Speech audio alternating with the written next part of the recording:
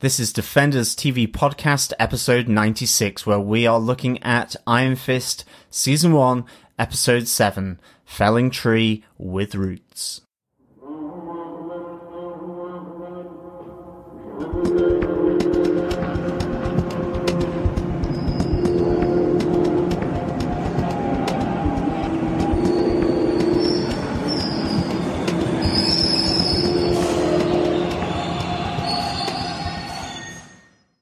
Welcome back, Defenders, to this episode 96 of Defenders TV Podcast. We're getting close to that 100 mark. And of course, we are felling tree with roots. We are tree surgeons in this episode as we look at Iron Fist Season 1, Episode 7. And wow, bloody gory wow. I am one of your hosts, John.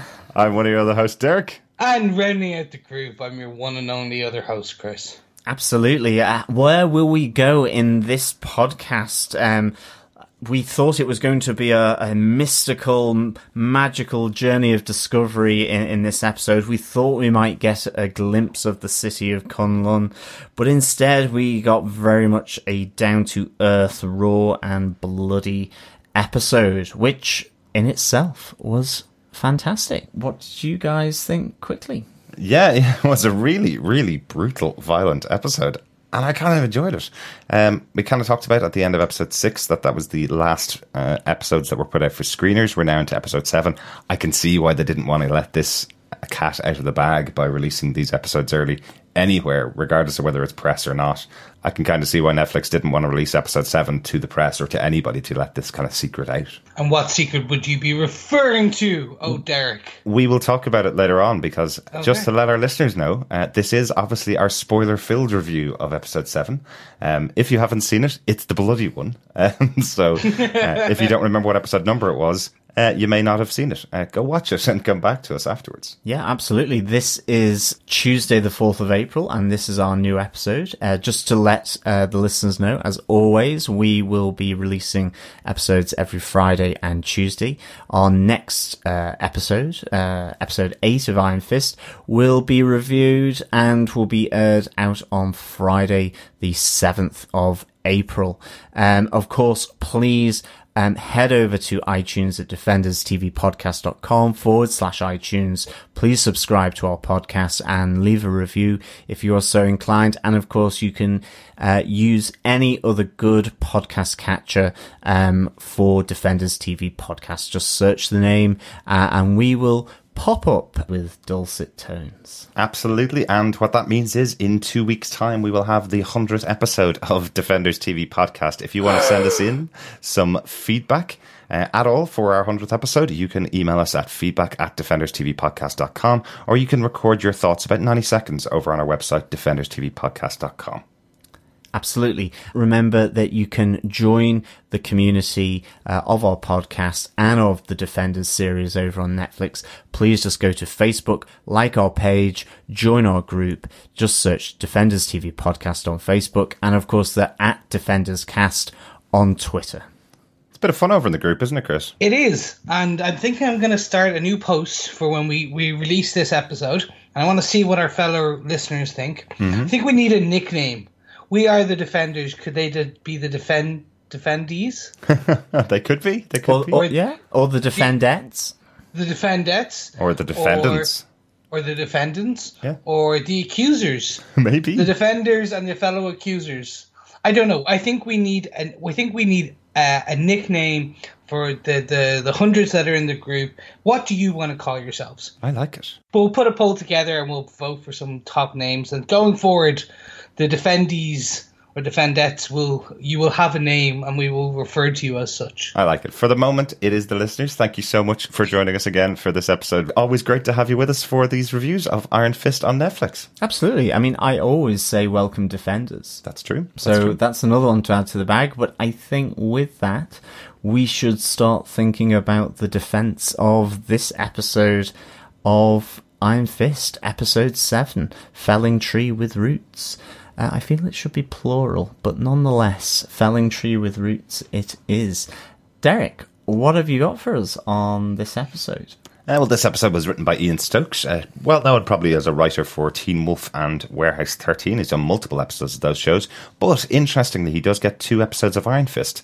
And unlike most of the other writers on the show that get 2 episodes, they're not back to back. He gets episode 11 after episode 7. So a couple episodes' time, we'll get another episode by Ian Stokes. And I'm kind of delighted about that. He's done a really good job of this episode, which we'll go into. The episode was directed by Farron Blackburn.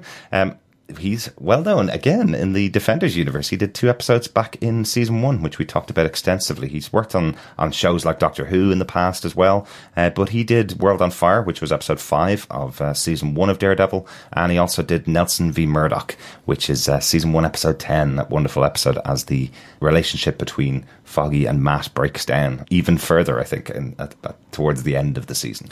I think there was a bit of a relationship breakdown in this episode as well. I think there a lot was more bloody. Yes, and if you dislike dental work, maybe close your ears in the next while. Yeah. So, John, do you want to tell us what they gave us with your synopsis for season 1, episode 7 of Iron Fist, Felling Tree with Roots? Sure. Harold is in trouble with the Hand as they grow suspicious of his connection with Danny Rand, which is confirmed when Danny arrives at Harold's penthouse while he is being interrogated by 2 Hand operatives. In the aftermath of this bloody encounter, Harold looks to his put-upon son Ward to dispose of the bodies, as their relationship becomes increasingly strained. Elsewhere, relationships look brighter as Danny and Colleen's connection grows closer, just as another man from her past, her martial arts mentor Bakuto, returns with unknown intentions. As Danny starts investigating his father's past at Rand Enterprises, he spots a familiar face, Madame Gao. As he learns of the level of infiltration at Rand Enterprises by the Hand, he persuades Colleen and Hai King Yang and his hatchet men to help them fight the Hand. In an attack on the Hand to rescue Radovan, he reveals to Danny that Gao has departed for Anju, where Rand's family was flying to 15 years ago. However, another vacation is on the cards as Joy convinces Ward to get away from it all after Danny announces a decision that has serious consequences for their role on the Rand Enterprises board. As Ward is prevented from going on vacation by his father, the pressure and strain of their relationship spills over and runs a deep and angry shade of red. Covered in red. Wait, I was going to go with red, red wine. Should we kick off with point 1 then? I feel we should have Barry White music for the background of this, ladies and gentlemen. Absolutely, yes. Point 1 is love is in the dojo. Absolutely. Colleen gets her fist. It is, I thought, really lovely relationship in this episode. I really, really enjoyed it. You know, like Claire and Matt Murdock have had a bit of a tempestuous kind of relationship. Mm-hmm. Luke Cage and Claire, maybe not. Obviously, with Misty Knight, it wasn't so much, and certainly, you know, a bit angry, if that's your kind of thing, with Jessica Jones. Mm-hmm. This really seemed like they had come together in a really nice kind of way, you know, that it had developed, and this was a natural progression of that development. I think as well, one of the points that we'll bring in later about Bakuto is that ultimately in the same episode, that for me, that natural progression does get undermined slightly about possibly you know, a bit of suspicion on Colleen or, you know, what's going on. But I really like these two getting together. It felt right. It felt like they'd worked through their initial difficulties, differences, or what have you. And I kind of really, really like this. I think in particular, it was really helped by that kind of electro synth type of music that they had. It really reminded me of Terminator 2, to be honest. And I kind of really enjoyed it. I thought it really lent itself to these scenes, and this is the kind of Brad Fiedel theme tune to Terminator 2, not the really harsh banging, the lovely synth music that falls underneath the main theme for Terminator 2. Yeah, exactly. And is used in some of the more tender moments within Terminator 2 where there's a more intimate sort of scene going on. Right. So I just thought this was really, really cool. Chris, he got his mojo on in the dojo. I like it. I like it. Chris, what did you think of this? Mojo in the Dojo. I think I'm going to remember that one. I really enjoyed this. I have to admit, fully and completely. The comic book fan in me kind of had a secondary double take, kind of going, oh, this is where they're going with this, because some of the comic fans know there's a more Misty Knight, Danny Rand love connection, and we assumed we were going to see that in this. Well, we did talk about it, and we weren't sure, given the actress that plays Misty Knight hasn't shown up on the show, that it was unlikely that we were going to see that, and we did think there was going to be a relationship here between Colleen and Danny. There's definitely been the setup since this first episode, and it's been building really well. I think to John's point and to your point, Chris, it's a lovely scene because it's not coming out of nowhere. You can tell it's something that's been building up. They have that wonderful moment, bottom of the bed, overnight, chatting and opening up to each other, and then it happens naturally, which is really good to see. Regardless of the fact that it's not the comic book coupling of Misty Knight and Danny, I think it works on the show. Yeah, and I think that's the main point. I think that's why I didn't. Once that initial shock kind of was like, oh, okay. Yeah. It was like, yeah, actually, this makes sense that there's been this flirtatious sub-thread, sub-storyline, subplot, whichever you want to call it, since the beginning. And that's fine. I'm down with that. I think it's a good way of doing it. Mm-hmm. I think what John alluded to more, which is this mentor coming in, which we can get to later on. I think we might as well get to that point now. Both of you mentioned it, so we might as well get into it. It's not a huge point, but it is a huge moment, or could be a huge moment for the series, really. Yeah, Chris? Yeah, so we get this introduction of Colleen's potential, or what we assume to be one of her main mentors in the Bushido, Bakuto. And there's this... The way they discuss it makes it seem like she was given a task of getting close to Danny. Yeah, absolutely. At some point. And that then straight away undermines this potential love story that they've already got. And you're like, okay, was she doing it just to get close to him? Does she actually care for him? Why is she being told to get close to him and get friendly with him? Why is she told to report back to Bakuto about this? Straight away, I want to know more. Yes. The typical Netflix thing, which is like mid-episode, oh, here's a really salacious piece of information. Oh, wait, no, we're not going to talk about that for another episode. Yeah. You just remember this point now, and we'll get back to it in a while. Absolutely. But this does make me wonder, actually, maybe this isn't budding love in the dojo. Maybe this is straight away, this was a tarred tryst that will cause Danny to turn against Colleen almost. And she used him and abused him, and now that's an issue. I really hope not, because I do think that scene played really well. It played really naturally as well. So, and considering the first 3 or 4 episodes, until Colleen saw the power and saw Danny leading her, it felt like she was really staying out of his reach and trying to push him away quite heavily, and not a pushing him away but going, you can still stay kind of thing. He was really forcing himself to be involved in her life because she's his only friend. So it kind of would feel like a really weird thing if she was actually doing that on purpose, if you know what I mean. It feels like she would have been trying way too hard to push him away if her task was to get him close. It was one line where Bakuto, her mentor, says, keep up what you're doing. Yeah. And it was that line really that kind of just, raised the shackles. It's kind of like, what does he mean by that? Because that sounds as though there's some kind of predetermined plan, that there's been a bit of subterfuge kind of going on by that. I think even as well, he's talking about the Iron Fist here as well, quite openly with her. Yeah. Now, we don't see that conversation, but I assume that she has said this to him. But you never know. It seems Bakuto is very familiar with this. He certainly doesn't seem surprised by it. Ultimately, the question has to be asked here as to whether this guy, he's obviously a skilled martial artist and teacher, taught Colleen, is this possibly Davos under a different name. You know, the conversation about the Iron Fist and about Danny Rand seems to be very familiar for him. He doesn't seem too fazed by these kind of conversations.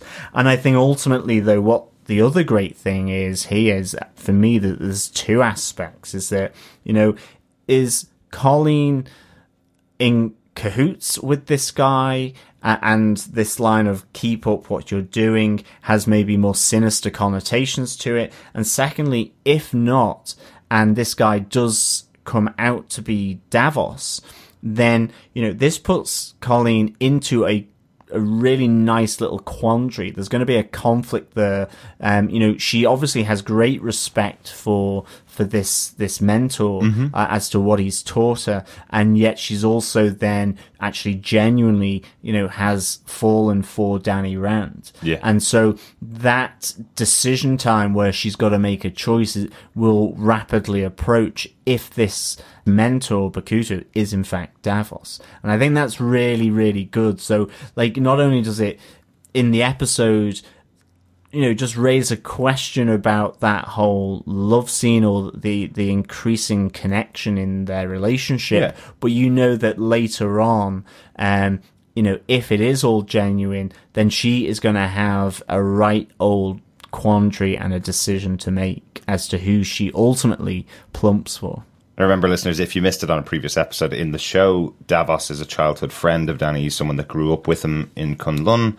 Danny has mentioned him a few times, that he is one of his friends. They used to pal around together while they were in Kunlun. So we haven't seen him yet, and we don't know who he is.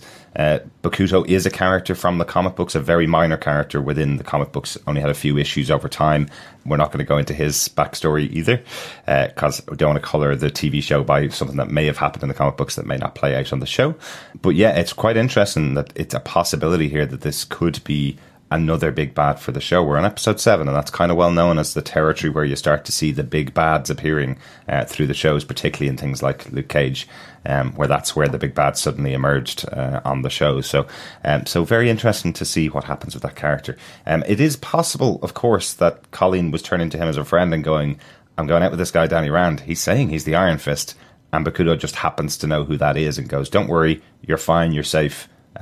Just keep doing what you're doing and you'll be okay. It could be just as simple as that, but I do think, like John, I do think there's a bit more of a nefarious reason behind his interest in Iron Fist. Yeah, he's definitely a mysterious mentor at this stage. I think if it does turn out to be just as you said, that kind of Colleen was just confiding in him, they were just friends, etc., that would be a low payoff, right, for what I believe they're trying to do. Mm-hmm. But we've been assuming over the last couple of episodes that, and the podcast in particular, that we will get a secondary big bad, someone above Madame Gao. I'm wondering if, yes, this is this range, this is the time, episode 7, episode 8, 9, when they start introducing the secondary character as the big bad, the enemy. We've seen it in other shows. Yep. I'm wondering, would they use that same thing? It's almost like we've seen it been done before. We've seen it been done with Luke Cage. Mm-hmm. So would they do the exact same thing again?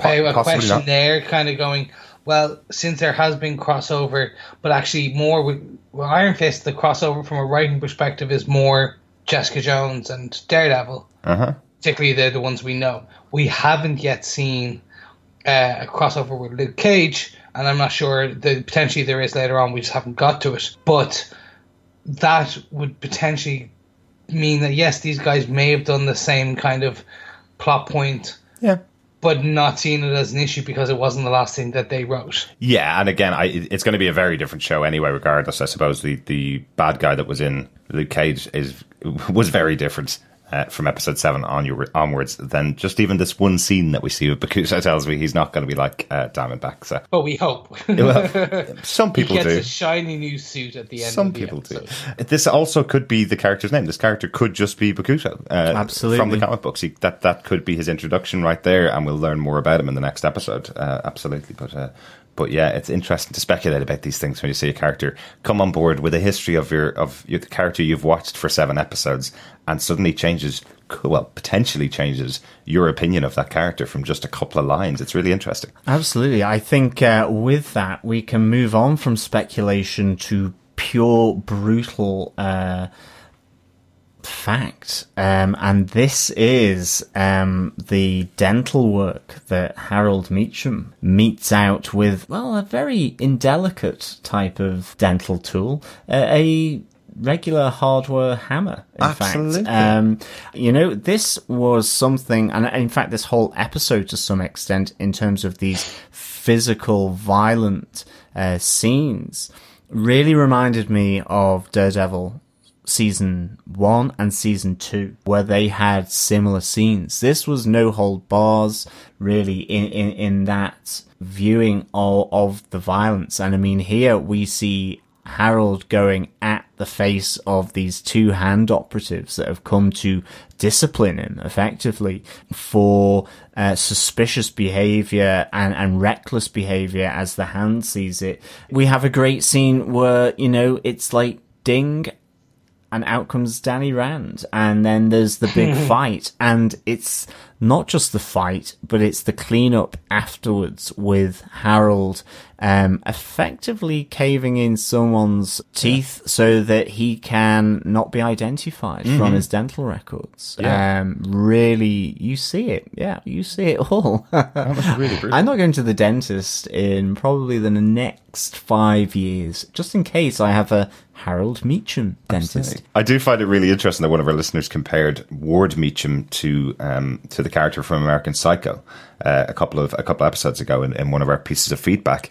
Because as my dad used to say, it's not off the road he licked it. It's Harold Meacham that is a brutally violent American Psycho, as we see in this scene. As Ward comes into the place, he finds out that not only is Harold taking out the teeth and the face of these two guys with a hammer, he's also cut off his own finger and thrown it in the bin, which he calls a kitchen accident to Ward. Harold's pretty brutal in this episode and willing to do anything to get away from Madame Gao. And to me, that is the American Psycho. So it does kind of speak to what happens later on in the episode. If you're like that, possibility a member of your family might also turn out like that. Yeah, it's hammer time. I mean, the other great thing from this scene was just Ward's reaction. He's coming across to his dad's penthouse thinking, what does he want me to do now? It must be something at Rand Industries. And there he is, knocking the shit out of someone's face, and he's gagging. And of course, he goes to throw up in the bin, and there's this finger. Yeah. Now that would have made me throw up. I was surprised he didn't actually throw up. He managed to stifle it. Yeah, I think it was just too much for him to even get to the point of throwing up. I think he just experienced so much in those 5 seconds that his body can't even react anymore. I both loved and hated this scene. Okay. For a number of reasons. One, okay, so when Danny walks in, that's a great piece. It's hilarious. It's hilarious. He's like, I don't know anything about Danny Rand. Ding! As he arrives. Yeah, absolutely like, priceless. Oh. And then there's great quick fight scene. Mm-hmm. Again, Danny has an issue with this guy from the hand, but I think I'm now assuming that once you become an operative of the hand, you are more high powered than a low level thug, and it takes Danny a bit of work to take down one person. And remember, he's just come back from his grand test, so he's literally just come back after being beaten upon for quite a long time, and says he can't use his chi. He needs time to repower himself. Yeah, so, I wondered whether he had a battery recharge symbol at this point. He's like, oh no, my Iron Fist is just at 30%. But it definitely, that I put it down to the fact that he had used all his chi up in fighting the 3 challengers from the previous episode. Yeah, it's hard to know the rules on it, isn't it? Yeah, absolutely. Yeah, and then what we get with the point of the hammer time, as we're now coming to call it, for me, I think it was also too reminiscent. I think because our listener had pointed out the American Psycho bit to me, and when we have Ward and Harold there, and it just stuck in my head then. In that scene, just kind of, who was it? Christian Bale just kind of jumping around his apartment in his see-through plastic suit. Mm-hmm. And that's just what it reminded me of. It just hit so straight home, and it became almost, they were trying to go for horrifying, I believe, but it kind of got me to almost comical. Okay. And I don't know. I think this was purely me. I think it was just because the American Psycho analogy had been placed in my head, right, that I was like, well, okay, this is not going to work for me. Yeah, I think we had a few of those moments throughout Daredevil season 1 and 2, actually, that we were kind of calling out in the episodes as to what's the one in this episode that's going to make us almost want to throw up because it's so violent. This was that for me. Yeah, I'll definitely say I was looking away from the screen a bit as the hammer came down for the second or third time. Yeah, I think this was pretty brutal for me, to be honest. It was definitely brutal for me, but it did kind of feel necessary because I think we've seen glimpses of Harold's nature. And I think this really kind of cements it that, he is uncompromising and he is looking out for himself. I think for me, part of this seemed to suggest something that we had talked about previously, that, maybe Harold does actually want to escape the Hand. Yeah. There was a slight element of desperation. I think it also then, a bit like you were saying, Derek, about the Ward's temperament, he's gotten it from his father. It reflects quite nicely with the ending, with how Ward deals with his violence and what he's doing. And I suppose we'll probably come on to that. We will definitely come on to that. But so I kind of felt it was necessary. I mean, we've seen many like gangster films where you would have heard take out the teeth, strip the fingerprints and all this, mutilate the body. He's kind of doing what those steps in a sense. But it's not for the faint-hearted. It's fairly graphic. Absolutely. And I mean, there is an attempt to put a lightness around it as well by the blaseness with which Harold, to an extent, goes about doing it. So I definitely kind of understand that as well. I think we finally got that question answered about whether he was hiding the Iron Fist from Madame Gao or whether he was hiding him in his back pocket to try and get himself away from Madame Gao. It does feel like Harold was really excited to have the Iron Fist to take on Madame Gao in the Hand. That would finally release him from this. It was like as if he was trying to protect himself, because these guys from the Hand were coming over to try and kidnap him and get Danny Rand. And he says he doesn't know where he is. He doesn't know who he is. He didn't have any discussions with him. So that question's finally put to bed, as also is Harold.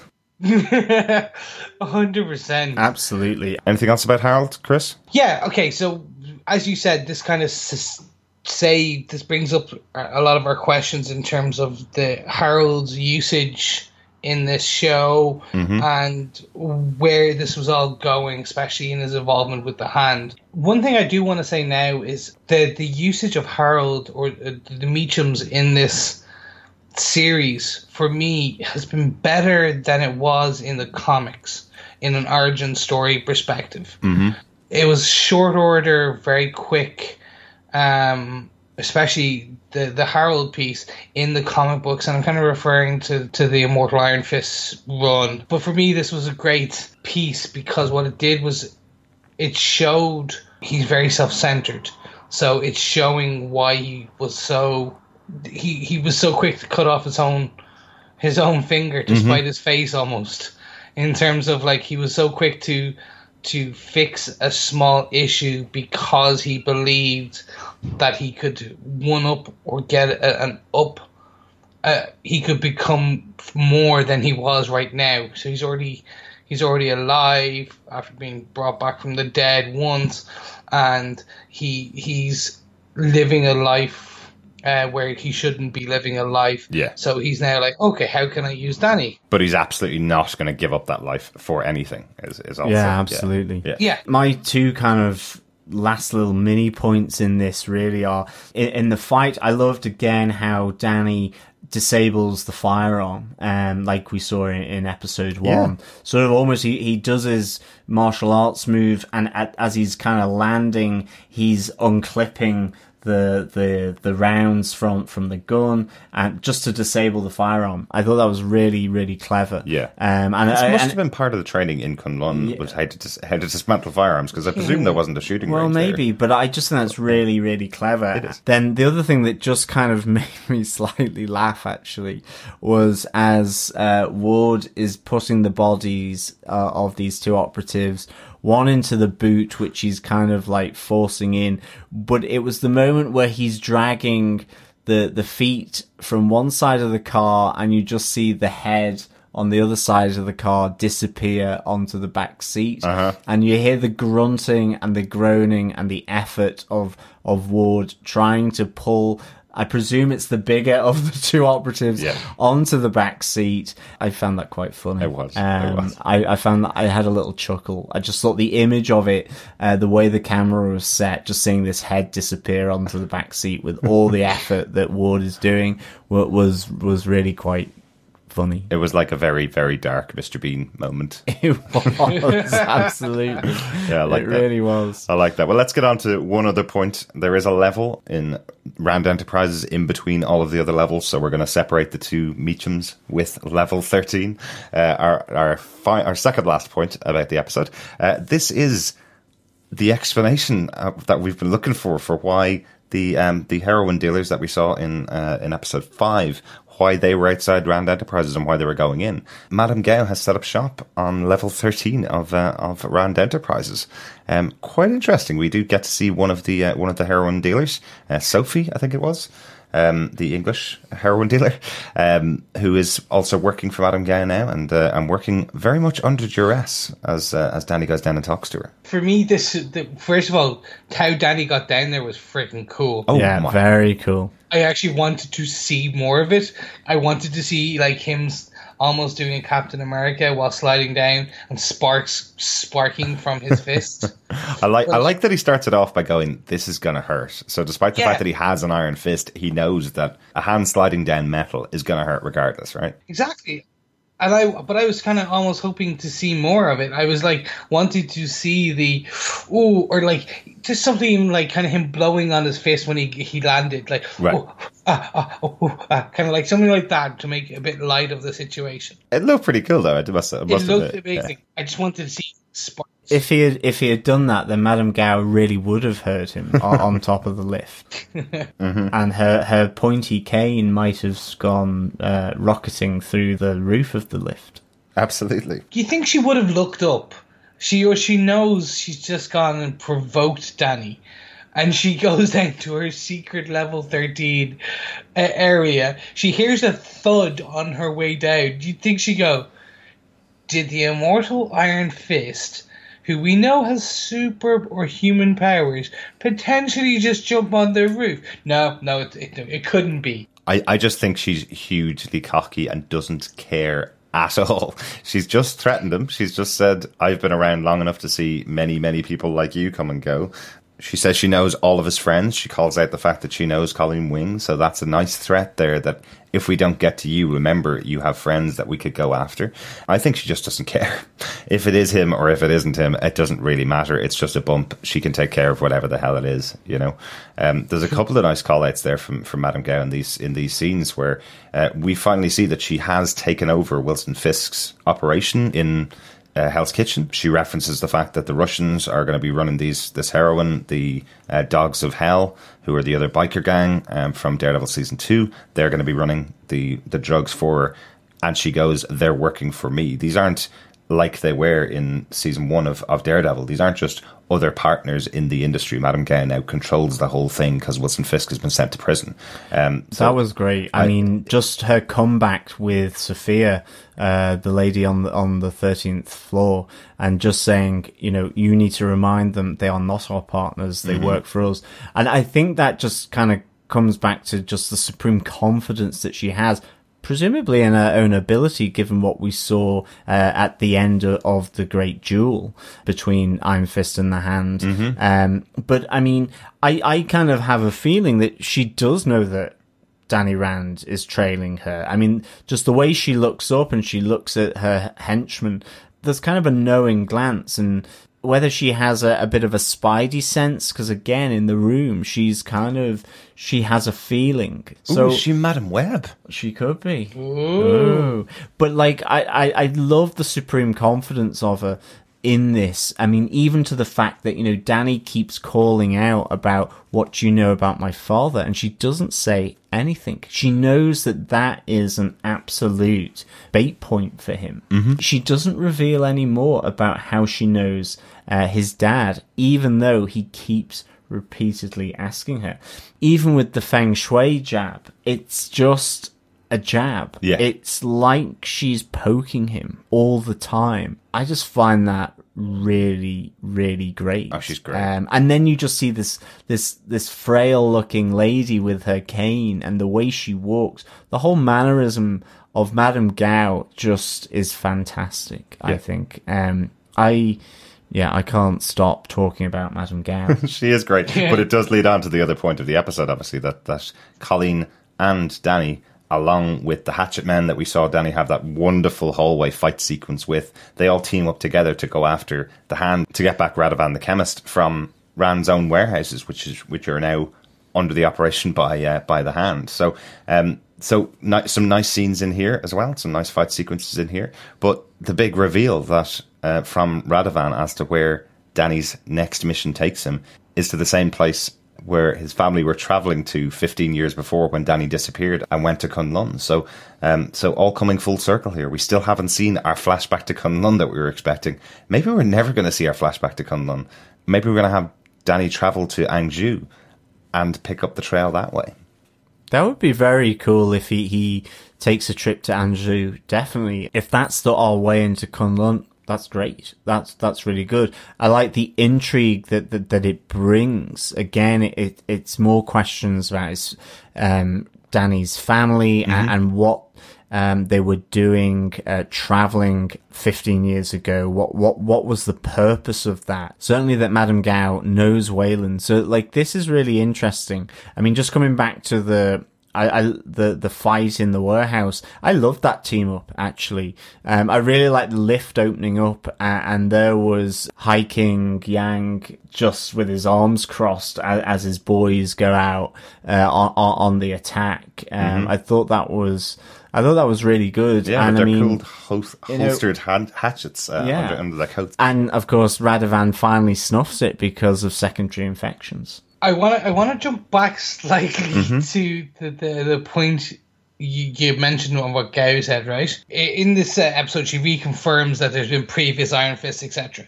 And she's pushing that potentially the Rands were involved and were going towards the Tibet, towards potentially Kunlun, or, well, we now know where they were going was the secondary warehouse. Mm-hmm. Could it be that Dany has been destined to become an Iron Fist because his father was one?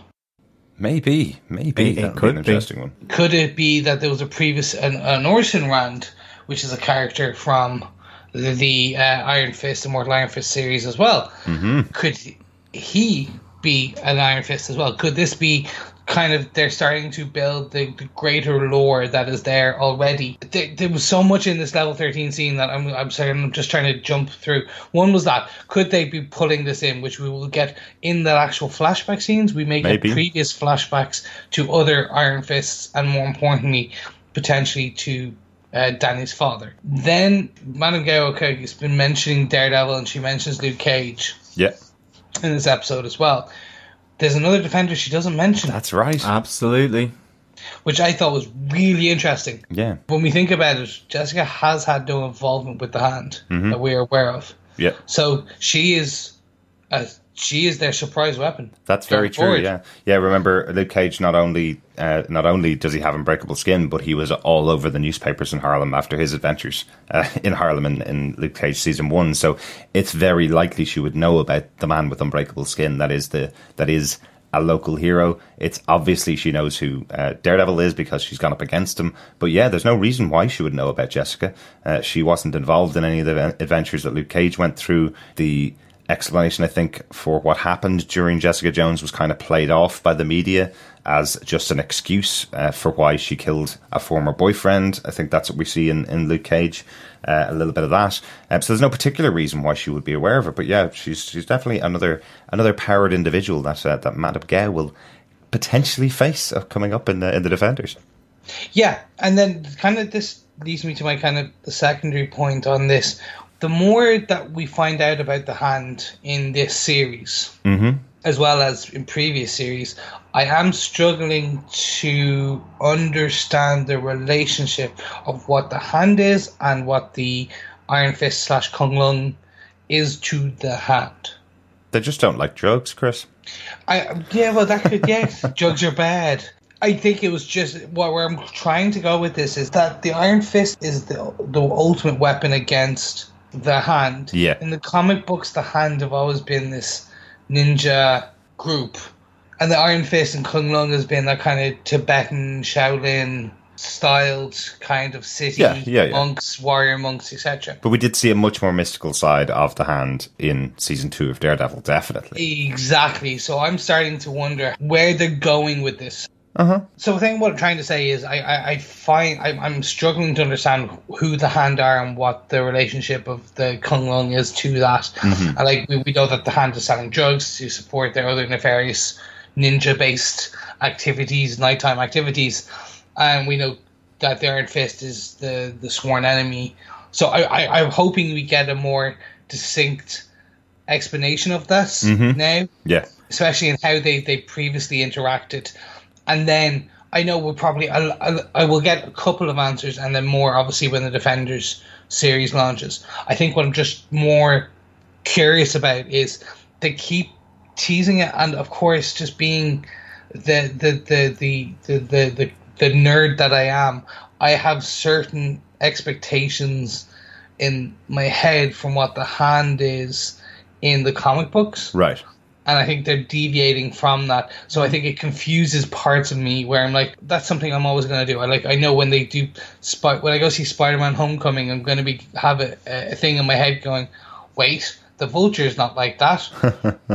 And of course, we have to remember, I have to step back, and this is a different interpretation. I don't think I'm a purist. I need an explanation at this point. There's too many questions for me. No, I totally understand. I think the way the shows are handling the Hand, if that's a good way to put it, is that as each character interacts with them, so as Elektra interacted with the Hand, she learned some things about them that we didn't know before as the audience.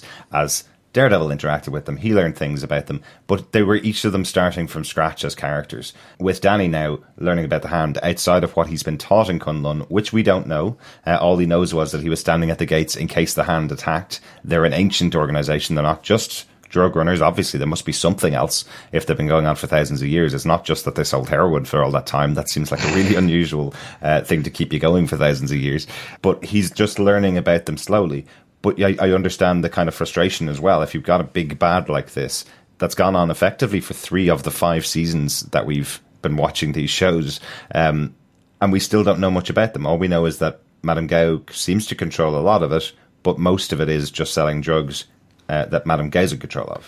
Yeah, I mean, I think season 1 of Daredevil introduced Madame Gao as a partner, and, were they really explicit about her being the Hand? We spotted the steel serpent symbol on the drug run, but that was more of a partner with Wilson Fisk. I suppose really it's introducing that mystical element as was into this world through, I think at the time we said, effectively a front type of operation, which was drug running and so on, in order so that they have money to buy land and all that we see then in season 2 as well with Wilson Fisk. Yeah. Then we get more of the mystical elements with Elektra and Daredevil. Yeah. So it starts to build. I think definitely with then Iron Fist, we know that this is at least fully mystical, but I do agree with you, Chris, in that we still don't really know why Danny Rand left Kunlun. Ultimately, his teachings, his training there would be to say that he is the protector of Kunlun from the Hand, Yeah. or from attackers of the Mystical City. We still don't know why he came to New York, except to find out more about the death of his parents, or the plane crash and what happened. But I'm wondering, you know, is there the thing that he's like, I'm the sworn enemy of the Hand, but the Hand, I'm not fighting the Hand because they're not attacking the city. Therefore, he's come out of that to find them, to attack them. Yeah, no, absolutely. You know, except that he didn't know they were in New York because he gets really surprised by that idea. No, exactly. But doesn't it suck even more that he came to New York to find out about the history of his family, and now he's being sent back to Anjou, which was probably a bit closer. It was probably a walk down the hill from Kunlun. Yeah, so I think we definitely need to see more in relation to Danny and the Hand's relationship. And I think it's definitely going to connect him more with Stick and Stone and just those scenes that we saw in Daredevil season 2. Absolutely. But yeah, I mean, it would be interesting to just get some more on that Kunlun Danny Rand interface. Yeah. I suppose as well, as I say, if they do attack Kunlun, or if there is something along those lines, you know, I think as we've said previously, that could be a modification of Hydra going after the Mystical City from the Immortal Iron Fist. Absolutely. And they've just replaced that with the Hand as that organization that is attacking it in relation to the power that it can hold in terms of the molten heart of Shao Lao. But we also need to have more on Shao Lao. Yeah, absolutely. Absolutely. I think that was a good diversion to break up the two Meacham storylines, which were obviously the main storylines of the episode. On to our final point, Ward Meacham. Chris, you mentioned in the last episode, you were wondering, this guy's gone absolutely crazy, took a bit of heroin, took loads of drugs, was going to his lowest low, and you couldn't go any lower. He can, it turns out. He can kill his own father and throw him in the lake. Yeah, don't cancel his vacation. Absolutely. No, or steal his money. Uh-huh. 21 million or 21 billion, I wasn't sure.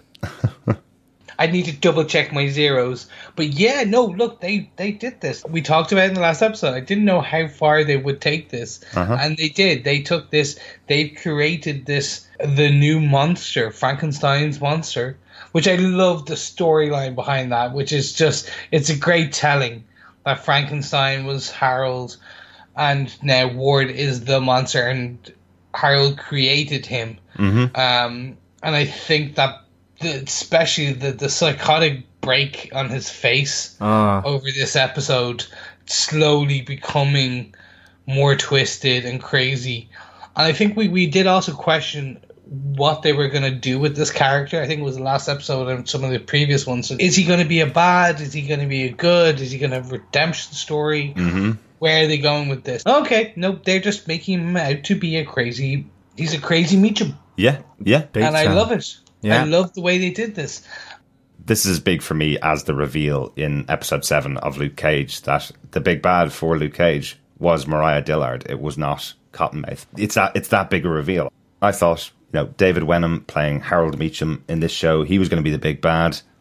And then Ward Meacham comes along. He's put upon son, and now he is the big bad for the show. He's just slaughtered his own father in cold blood because he had no other option in his mind. He was being completely controlled by him for his entire life, and the only option he had set up for himself, which was embezzle money from the company and run away with it, his father took that away because his father's been watching him. So this is our big bad for the show. This is the person we should have been keeping our eye on, from the Weasley scumbag CEO in episode 1 to this sudden murderer with a smile on his face driving away after planting his father's body in a lake. This is the big bad for the show. And the Weasley kid that kicks Danny in the nuts and, is a bit of an arse, really. I mean, yeah, it kind of links into the Russian doll theory that we were saying. You know, we were suddenly like going, hang on, is Meacham the big bad? Is Madame Gao the big bad? Is it Davos that's the big bad? And here we see, you know, Harold has become expendable, but not at the hands of Iron Fist, not at the hands of Madame Gao, or of his own son, Ward. I thought his disintegration in this episode was just fantastic. Yeah. And it kind of being topped off with that wry smile is fantastic. It really was. I think Ward has me able to both chuckle at him getting a body into the backseat of a car, gasp at the fact that he's just stabbing his father in the stomach, and also shouting at him because he's acting as like such a dick. He's got me doing all these things either just in this episode or over the series so far, and it's a great character, and for that just diversity and range of just how nutty he is. I really like it. And it's topped off with just like the fact that he's got that long hair that when slicked back, he is, top dollar, top floor executive.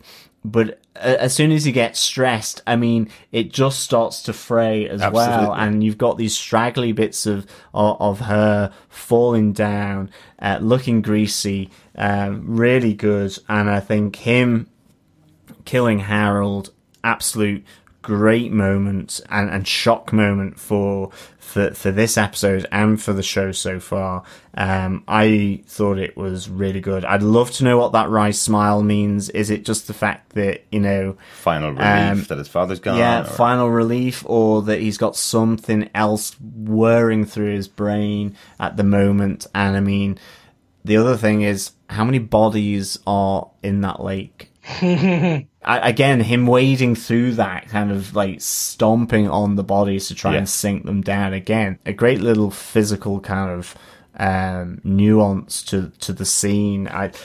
He's such a good actor as Tom Pelfroy in this role. I've really enjoyed him, and I think, as you said, Chris, before, what he's brought to the Meachums as this other side in Danny's life, it's gone beyond it being just simply that Harold was responsible for the plane going down. And we don't know that in this story yet. It could be the case, or it could be another reason. They have taken and changed up the Meachums, and for the better, I think, as you say. I mean, in the Immortal Iron Fist, the Meachums are almost treated as a sidebar kind of story to an extent, but here we see them in the flesh, and I think Ward Meachum is fantastic. And isn't Ward Joy's uncle in the comic books as well? He's Harold's brother in the comics, so a slightly different character as well. So yeah, I mean, at least he doesn't have to say to Joy now that her father's alive. That's true. Yeah, it's true. The silver lining. Yeah. But what a day for Harold to not bring Kyle to the office, his personal assistant. Well, maybe he did, and that's where the other body is. Like, that's why he's stomping. Poor Kyle. Yeah. I really want to give a huge shout out to Tom Pelfrey on this. Mm-hmm. For me, he was a complete unknown. I know some people may know him from Banshee, right? But I've never watched it, so I can't attest to his acting skills in that. So he was an unknown for me. Yeah.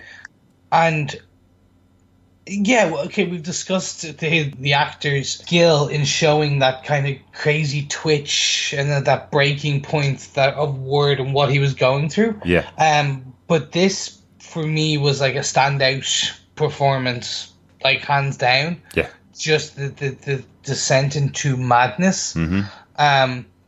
And yeah, I think it was in the last episode, or again, previous episode, we discussed, could Ward work for the Hand at some point? Mm-hmm. Yeah. Could he go towards the Hand? This could be the point. Harold has created a monster, and Ward will go and try and work for his father's captors because he hates them.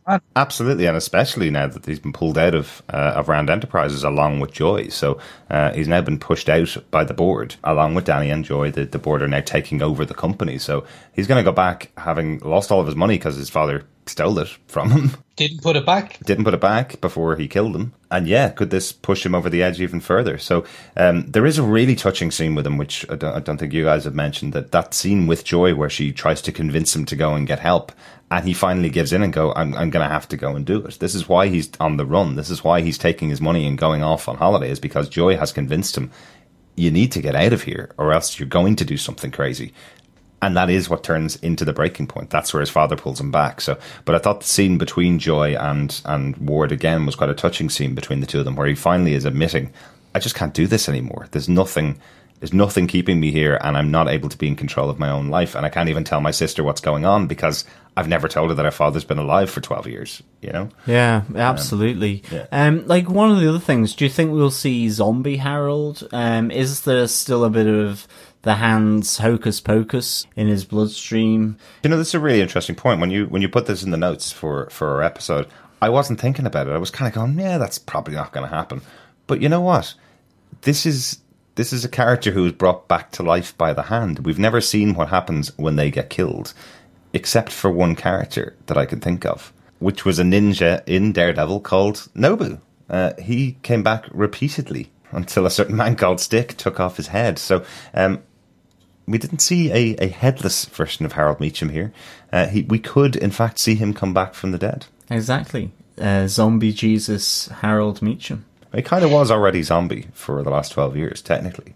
He did die. That is true. And came back to life. So it's very possible we could see him die and come back to life. So yeah, a fantastic closer to the arc so far for Ward. I'm really interested to see what happens to him in future. Yeah, just before we kind of end on our discussions about Ward, I really want to kind of, again, I'm really interested to see where they take this as a character. Mm-hmm.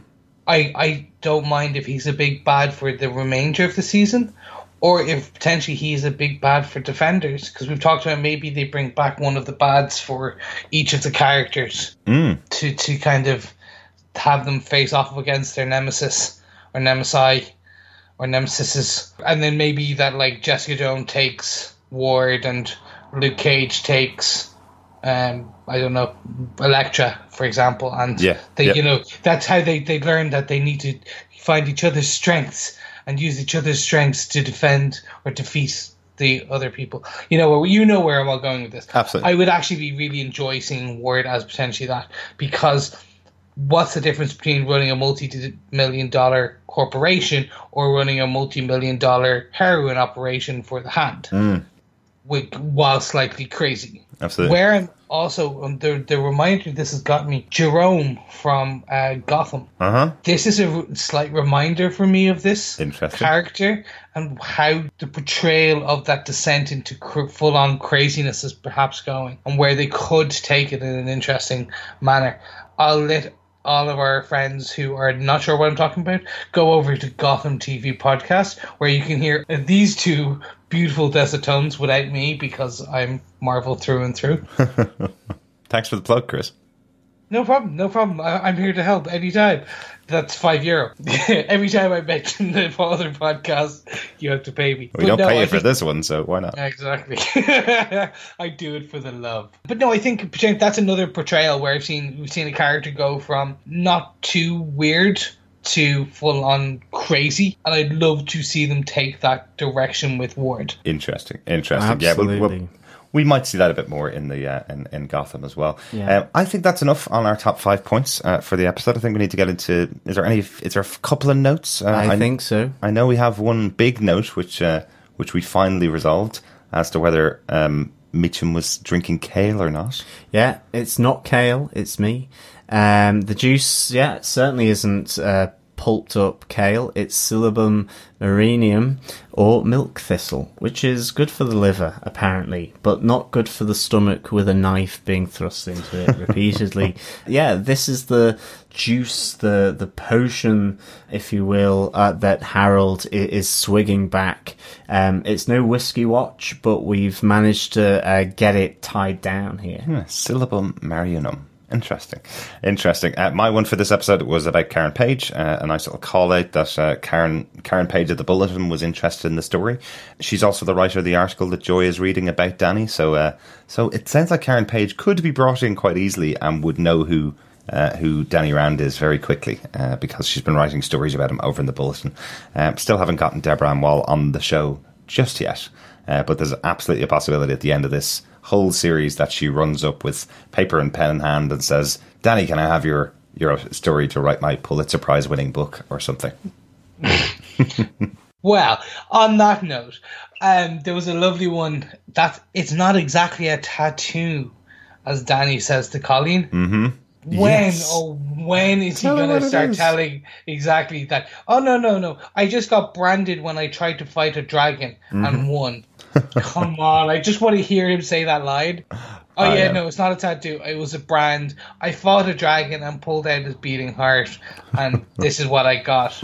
I'm seriously waiting for that line. Or something along attests to that, because that would be amazing. But remember, kids, he was trying to get with Colleen Wing, so maybe that story is the one that might have made her go, actually, just get out, Danny. I don't really believe any of this stuff. Get out. So, yeah, fair choice there, Danny.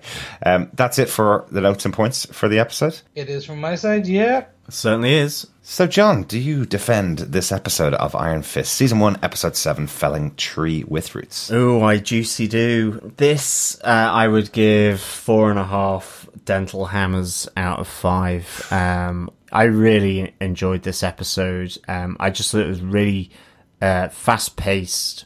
I thought from the building of the relationship between Danny and Colleen through to the disintegration of that relationship and the murder of Harold by Ward.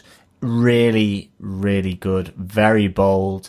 I enjoyed this kind of ramping up of the physical violence in this. For me, I thought it put the likes of The Hand into the same league as we had seen them in season 2 of Daredevil. Right. You know, it felt consistent in that sense. And of course, we were introduced to both Level 13 and Bakuto, this mysterious mentor of Colleen's, and just asking some intriguing questions over Colleen, even as well as Bakuto. So for me, this episode had thrills, spills, family troubles, and, you know, a lot of intrigue. So really good. And of course, it had Mojo in the dojo. Chris, do you defend this episode of Iron Fist? I do defend this episode. I 100% do. There was elements where I was, as I already talked about, I was like, oh, really? This is where you're going with it? There was elements where, so obviously, like we talked about the violence, and I was very much... Okay, it was great use, and we talked how that violence worked in Daredevil season 1, and there was gut-wrenching pieces. But because of previous comments, I can't get this American Psycho piece out of my head. And I think this was just more my fault versus the show's fault, so I can't hold that against it. But the piece that's kind of forming more and more in my head is, for every one question we get answered, 5 to 10 more get placed into on top of my head, and I'm like, no. Okay, just give me one episode where you answer 20 for me, and then just give me 1 or 2 extra. This show is Hydra. Yes, exactly. Cut one off and new 4 will rise. But basically, yes. No, look, we had the mysterious mentor. I want to know where Bakuto is there, what he is. Is he Davos? Is he not? The dojo scene, again, I'm a purist, so I think that's why I was a bit... But I like that they're taking this in a new direction, and I can actually understand that, and I think it's good. So yes, I do defend it. It's just they need to... They need to start wrapping some storylines up if they're going to do what a normal Netflix show does, where they will answer. They'll start chapter 2, arc 2 of it now. And that's all I think I need. I think to that point, arc 2 is going to be the other 6 episodes of the series. We are at the halfway point.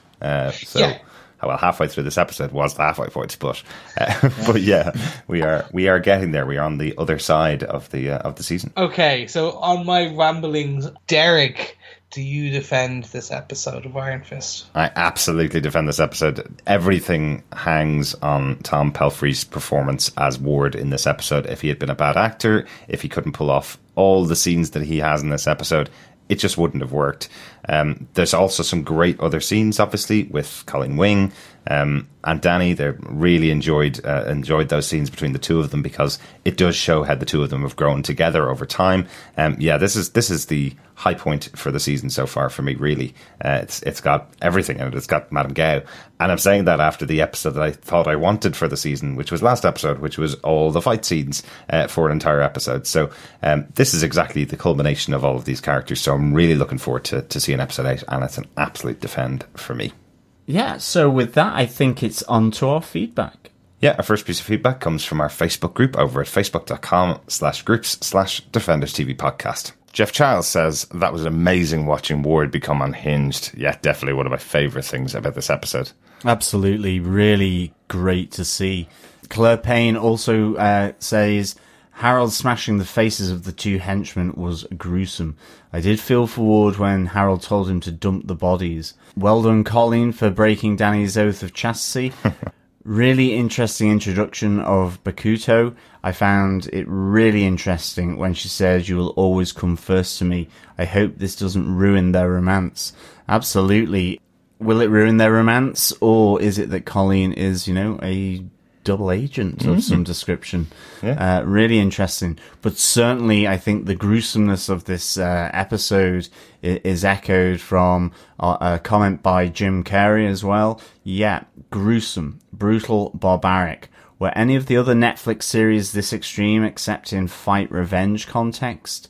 Absolutely. I could only equate it to season 2 of Daredevil with some of the punishment and violence of the Punisher. Yeah. But again, I suppose that's in a revenge context, but maybe it's a cleanup operation by Harold, and is Ward's also revenge to some extent. Absolutely. It's the psychological toll that has been taken on Ward by dealing with his father's particular way of fatherhood, but also just keeping things secret from the one person left in the family that he cares for, which is Joy. But certainly very brutal, Jim. Yeah, I think I mentioned in the episode just a couple of the other, a couple of the moments during Daredevil season 2 that we had. We had mentioned there was some real brutality in that, but this is definitely up there with those episodes. Rebecca Bradura says, love the male Meachums and their effed up relationship. Yeah, totally. This episode was all about the Meachums. And finally, Robert Phillips says, I remember it took just a few minutes to revive the Hand members in Daredevil season 2. Could Harold be coming back to life more slowly? Yeah, that's echoing kind of our thoughts in this episode. Yeah, absolutely. Let's hope that he returns to add a bit of spice. I can imagine the conversation now as he shows up on the top floor of Rand Enterprises with Joy and Ward both there. A difficult conversation, I think, would lie ahead if Harold comes back. But really good point there from Robert. Thank you so much for all the feedback. As always, it's great to have your feedback and thoughts. And if you have any kind of points of discussion or comments on the podcast, on any episode of Iron Fist or the series so far, you are more than welcome to leave an email at feedback@defenderstvpodcast.com, or go onto our website and leave a voicemail. Just go to defenderstvpodcast.com, leave a 90-second voicemail there. And remember, our competition is still open, so if you do send us a voicemail for any of our future episodes, you will be entering into the competition to win a marvellous Marvel prize at the end of our Iron Fist coverage. And don't forget to go vote in our poll. In what name would we call all of you defenders? Are you defendees? Are you defendettes? But let us know. Vote in the poll, and we'll announce it hopefully in the coming weeks. Absolutely.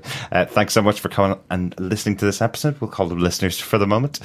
We'll be back on Friday, the 7th of April, with our review of Season 1, Episode 8, The Blessing of Many Fractures. The reason why I wanted to say this one is because it is directed by Kevin Tancherone, the brother of Marissa Tancherone, who is one of my favourite people in the world because she's the showrunner for Agents of S.H.I.E.L.D., along with Joss Whedon's brother Jed. So really excited to see Kevin Tancherone jump over from Agents of S.H.I.E.L.D. He's done a number of episodes over there of that my favourite show on TV, pretty much. So I'm excited to see what he does in the Marvel Netflix universe with Iron Fist. And considering one of the asks going into this season was that Phil Coulson would meet Danny Rand at some point during the season, is that a possibility in the next episode? Will we get a cameo from Phil Coulson of Agents of S.H.I.E.L.D. crossing over with Danny Rand? Who knows, but if we do, hear our thoughts and listen to us over at defenderstvpodcast.com/iTunes or any other good podcast catcher. So I think with that, it's hammer time, and thank you so much again, as always, for listening, and we will speak with you next time. Ta-ra for now. Just keep doing what you're doing. I'll be in contact. Bye.